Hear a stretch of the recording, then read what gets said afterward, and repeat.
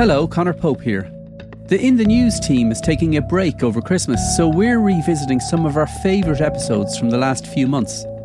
In this one, we look at how adults are taking all the fun out of children's sport.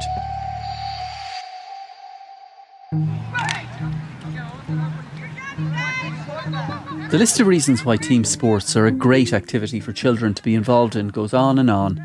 They offer a chance to make new friends and learn how to be part of a team, while also improving fitness. And of course, they're lots of fun. Or at least they're supposed to be. But in many clubs and on many teams across the country, coaches are leaving the supposedly less able children on the sidelines. And why? Because they want to win at all costs. But everybody wants to win. The children want to win ideally too. Nobody sets out wanting to lose. But sometimes it's about looking and saying, well, what matters more? That we protect children, or we win the match, or we win the cup. In a recent article for the Irish Times, journalist Jen Hogan highlighted this issue, and the response she got from parents was overwhelming. Many shared stories of their children consistently being kept on the sidelines, overlooked at every single game. Parents spoke to me about taking their children out of teams for their own protection. So instead of what sport should be about, instead of the whole idea of inclusion, making friends, having fun, improving, learning a new skill, they had to take their children out of the sport to stop their confidence being damaged even further. Some might argue that it's just a valuable life lesson learned at an admittedly young age, which prepares kids for the bumpy road ahead. But what kind of harm might it actually do to a child if they're just never picked to play? And why is winning so important to these coaches when the stakes are so incredibly low? I'm Conor Pope, and this is In the News from the Irish Times. Today, what happens when the fun is taken out of children's sports?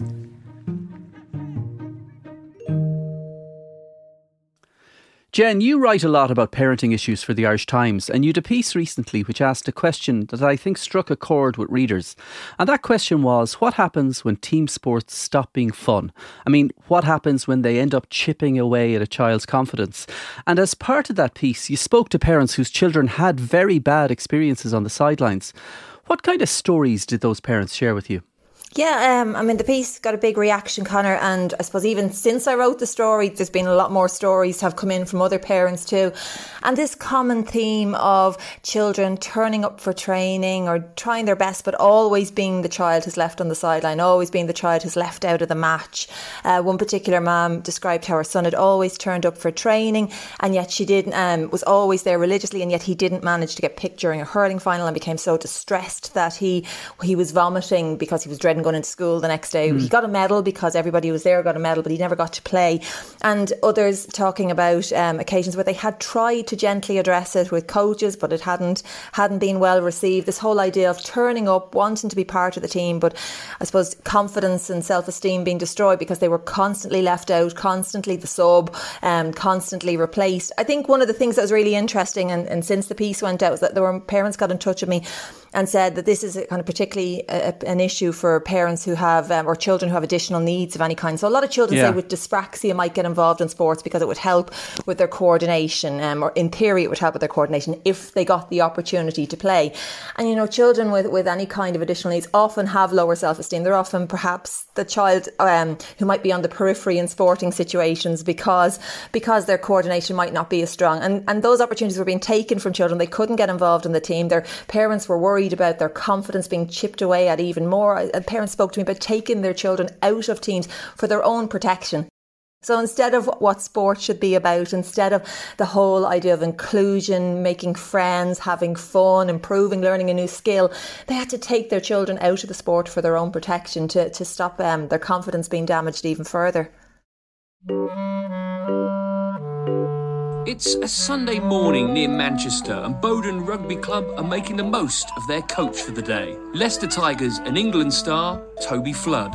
It reminded me of how much fun it was when I was this age. All they want to do is play and just have a good time, and it's a real sort of refresh, really. It's a real freshener for me, and it sort of makes me feel really excited to sort of come down here and watch them charge around, and it's just the best thing in the world.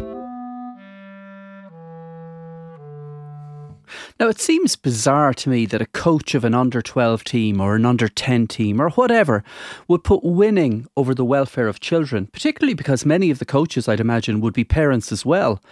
What do you think motivates a coach to do that? I do think, in fairness, I think parents do have a little bit of a role to play here. I mean, anyone who's ever been on the sidelines and anybody who's ever witnessed a young children's match, it's quite incredible sometimes to see some of the stuff shouted at players, shouted at the coach, shouted at the ref. I think parents are also, I suppose, they're pushing for the win too, or maybe over celebrating the win.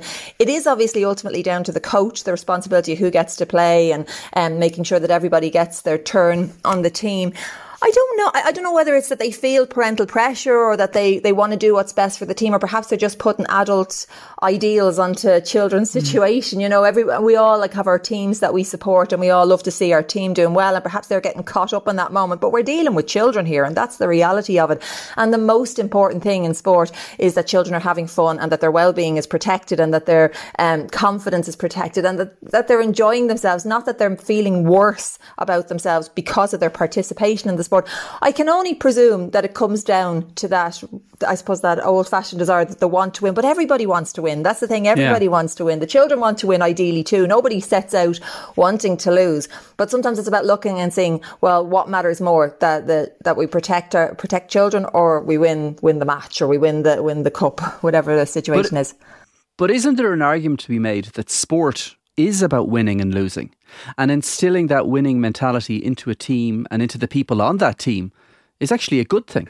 I mean, I think it's already there, Conor. I think that, like I said, children, adults, everybody ideally wants to win. You know, none of us set out to fail. None of us or to not do our best. But I suppose it's what is winning and what is success. That's really what the measure of it needs to be.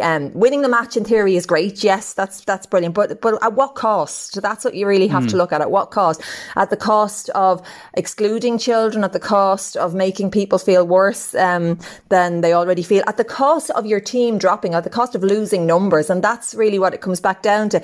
Are you really winning if you won the match but you lost half your team because the children quit the sport, or because the parents took them out of the sport? Is that what success looks like? Is that what winning looks like? Every coach should want every child to do their best, and it should be about giving every child that opportunity. And if you're not giving children the opportunity to play, then they don't have the opportunity to improve. And, you know, be part of that team and do their best and help the team win sometimes and lose other times. And it's as important to lose graciously as it is to win, you know, modestly and I mean, rather than just taking this whole, we must win, and this, I've heard it come from parents of ours shouting on the side, get into him, killer. This sort of stuff at 10-year-olds on the sideline. And you're thinking, okay, someone's lost the plot here now. Can we remember what it's about? And I think, yes, there is competitive sports and there is a place for competition in sports, and it is healthy and it is important. But there's a, not at any cost, and not at the cost of, as I said, losing some of your squad or children ending up being excluded from the team.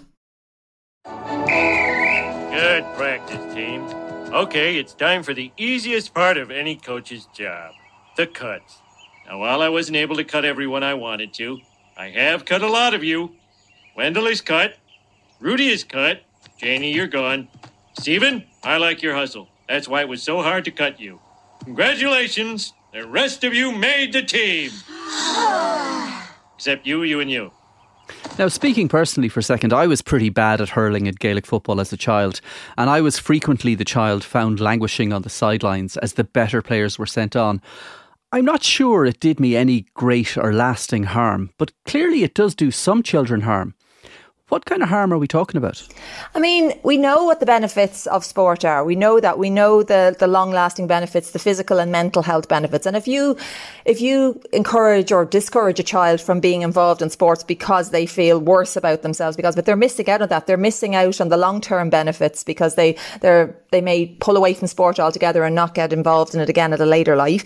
You're damaging self-confidence, obviously, which is the huge part of it by not including them. So some children might shrug it off, perhaps if they excel elsewhere, or perhaps they have another sport that they feel involved in. But for others, it might be their only thing. It might be the only thing they have going on in their life. It might be their opportunity to make friends. Again, if they move away from that, you're damaging opportunities for social interactions. And most kids, when they're very young, get involved in sport because they want to be with their friends. They want to play with their friends effectively. So if you push them away from that, you're taking away those social opportunities too. You're taking away the opportunities for mental health benefits. And we are in the middle of an obesity crisis. Like, we're in the middle of an obesity, we have a huge issue here, and it's more complex than just putting it down to eat less, move more, like some people might suggest. It's much more complex than that. But getting our kids active is really important. It's a really important part of addressing the issues that we have with obesity and the mental health challenges that we have now, particularly after the pandemic and after the restrictions, where children kind of retreated into themselves a little bit and weren't as involved in sports before. And that's something I would hear a lot from parents, that getting children back out and back involved in the activities that they were involved in before was actually quite challenging, because they got so used to being at home with the Xbox or with the PlayStation or just on their tablet or just within their own house, that if they go along to a sport and parents want to get them involved for all these reasons, including the reasons, as I said, with children particularly with additional needs, who might, that extra bit of help with their coordination, if we take that away from them, then there's going to be huge long-term consequences. So it is really important to address it at a young age, and hopefully get as many people involved and keep them involved for as long as possible, so that they get those lifelong benefits. Now, do you think we're more aware of this problem of kids being excluded and left on the sidelines now than we were maybe when I was a child? Or do you think it's actually more of a problem today than it might have been in times past? I think we're perhaps a bit more aware of it, but I still think inclusion is a buzzword. I still think it's a word that we hear people use a lot, but, as long as their kids okay, they're not necessarily looking at the bigger picture. Really to address this, we need kind of parents looking out for all children, not just their own, looking out for the other child who's left on the sidelines, and not taking the, well, I'm grand, Jack, pull up the ladder, it's all fine. It needs to be, I suppose, looked at on a wider scale. We are aware of it and we're talking about it, but there is still the, snowflakes, get over it. This is, the current generation need to toughen up. It didn't do me any harm. And like you said there, Conor, you don't feel it did you any harm, but it does do some children harm, and it does absolutely. Some people harm. And that's again that whole not having such an insular view about things, and not you, Conor, I mean generally all of us, we need to have that whole thing of not just looking at how did it affect me, looking at how it affects others, and being aware. When we hear the stories, we need to listen. We need to know and hear what people are saying.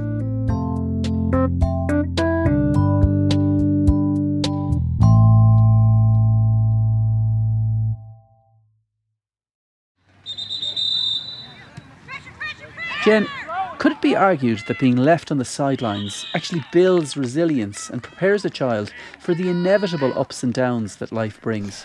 Yeah, like you said, life's not a bed of roses, and everything isn't perfect, and mum and dad can't always jump in and protect children, and we know that. But I think the children are resilient line was the most overused line of the pandemic in particular. It was that excuse to do things because children are resilient, and to argue that it builds resilience, I'd argue the exact opposite. To build resilience, you're equipping children with the correct supports, you're helping them you're helping to protect their self-esteem, you're letting them know there are people there to help them through certain situations, that they can cope with the downs that life might throw at them, and that they can cope with the reality of it. But we are also very different people as adults to what we are as children. When we will have emotional maturity, and we'll have, time and age on our side and other life experiences.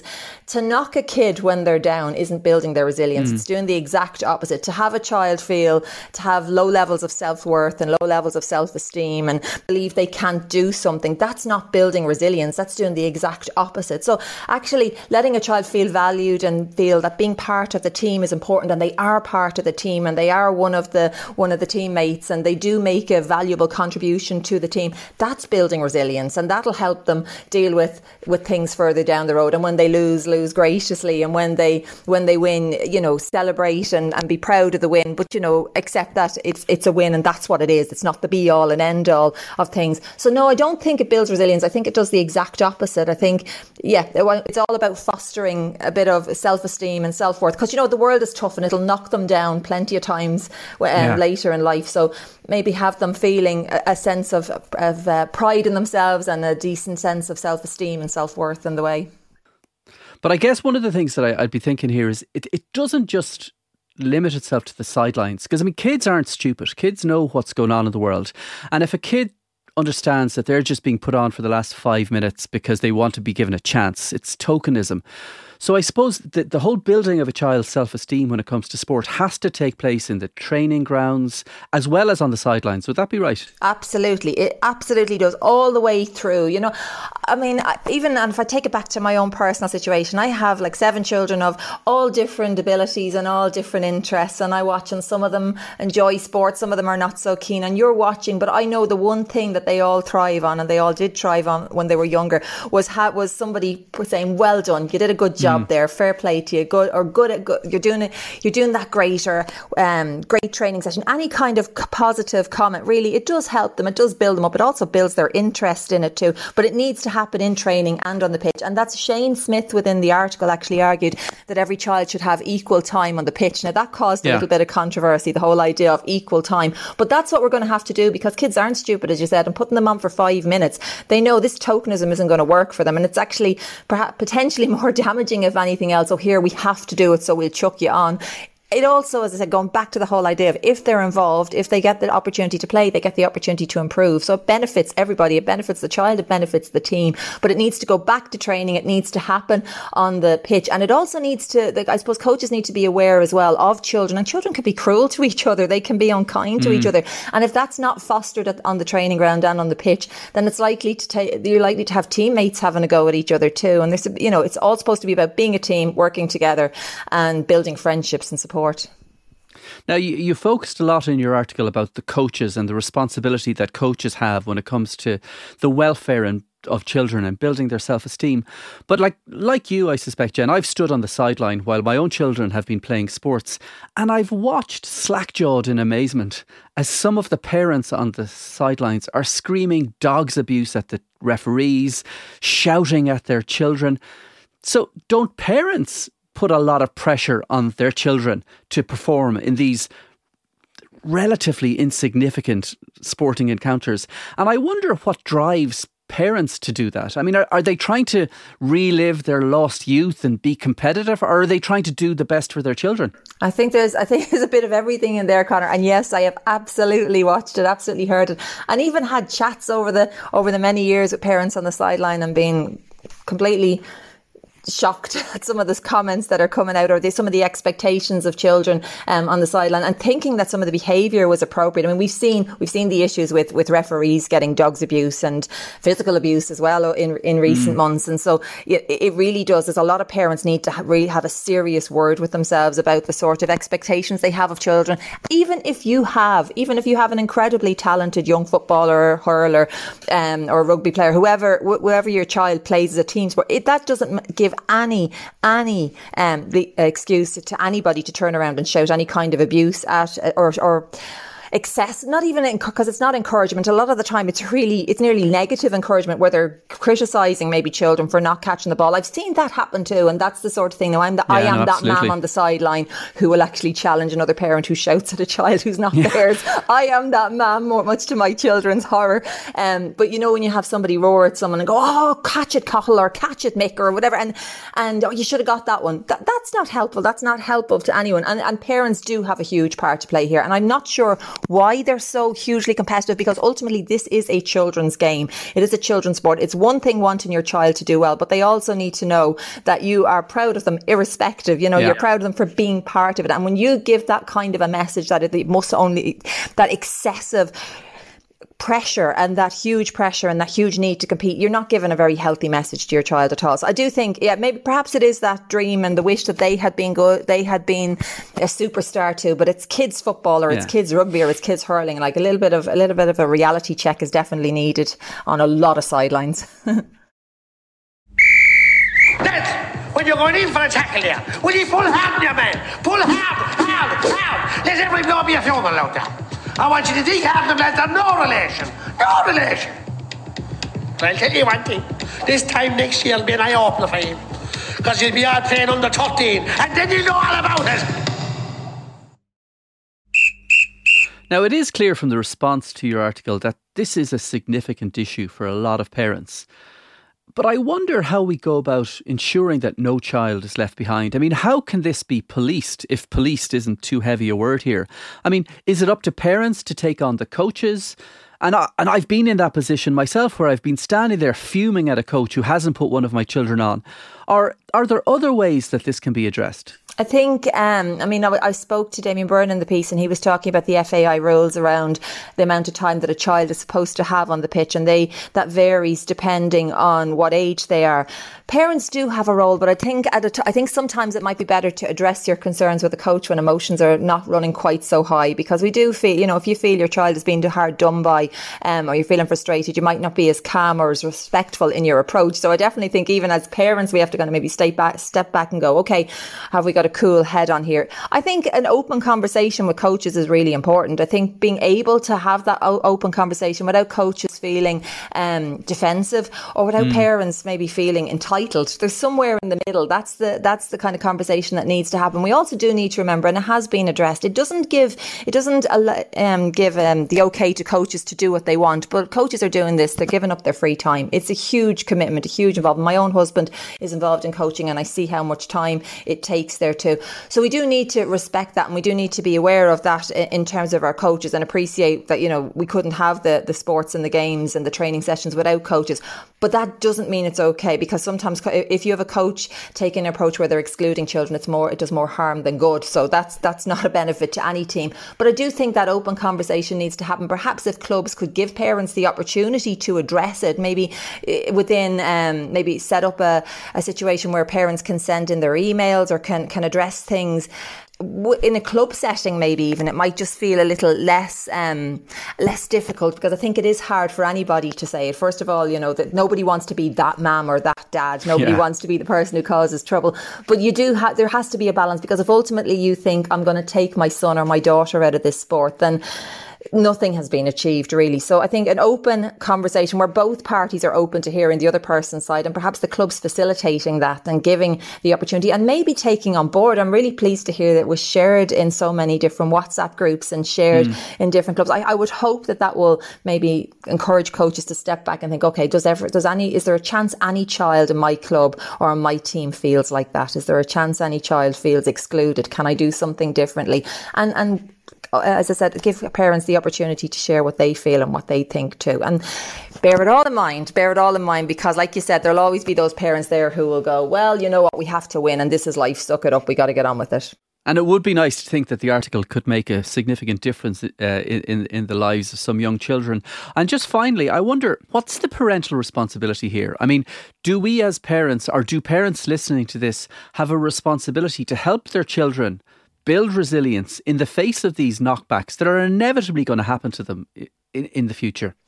We do. We absolutely do. I mean, it's not fair to pretend to your child that everything is always going to be rosy and mum and dad can sort everything, because that's not the reality. But probably what is fair to a child is to say you'll do your best to try and, address if there's a concern, that you'll chat to an adult. It's not an equal situation. You can't put this back on a child to deal with the situation with a coach. It's not an equal fight if it's an adult, or an equal battle or equal discussion even if it's an adult and a child. So parents do have to step up to the plate here too. And it's not about arguing that I want Johnny or I want Mary to start every single match, and I want to make sure that, he isn't the sub or she isn't the sub. It's about being realistic in your expectations, but it's also about having a situation that your child knows the adults in the room will be fair to him or her, that they'll get their opportunity, that they'll have their chance to play, and that sometimes they won't start and sometimes they'll have to be the sub, because everybody has to be the sub and everybody doesn't get to start, and this is the way of life. That's part of life and that's part of sport. But at such a young age, never getting to go on or always being the sub, that's just destructive. Jen Hogan, thank you very much for talking to us. Pleasure. That's it for today. This episode of In the News was produced by Suzanne Brennan and Aideen Finnegan.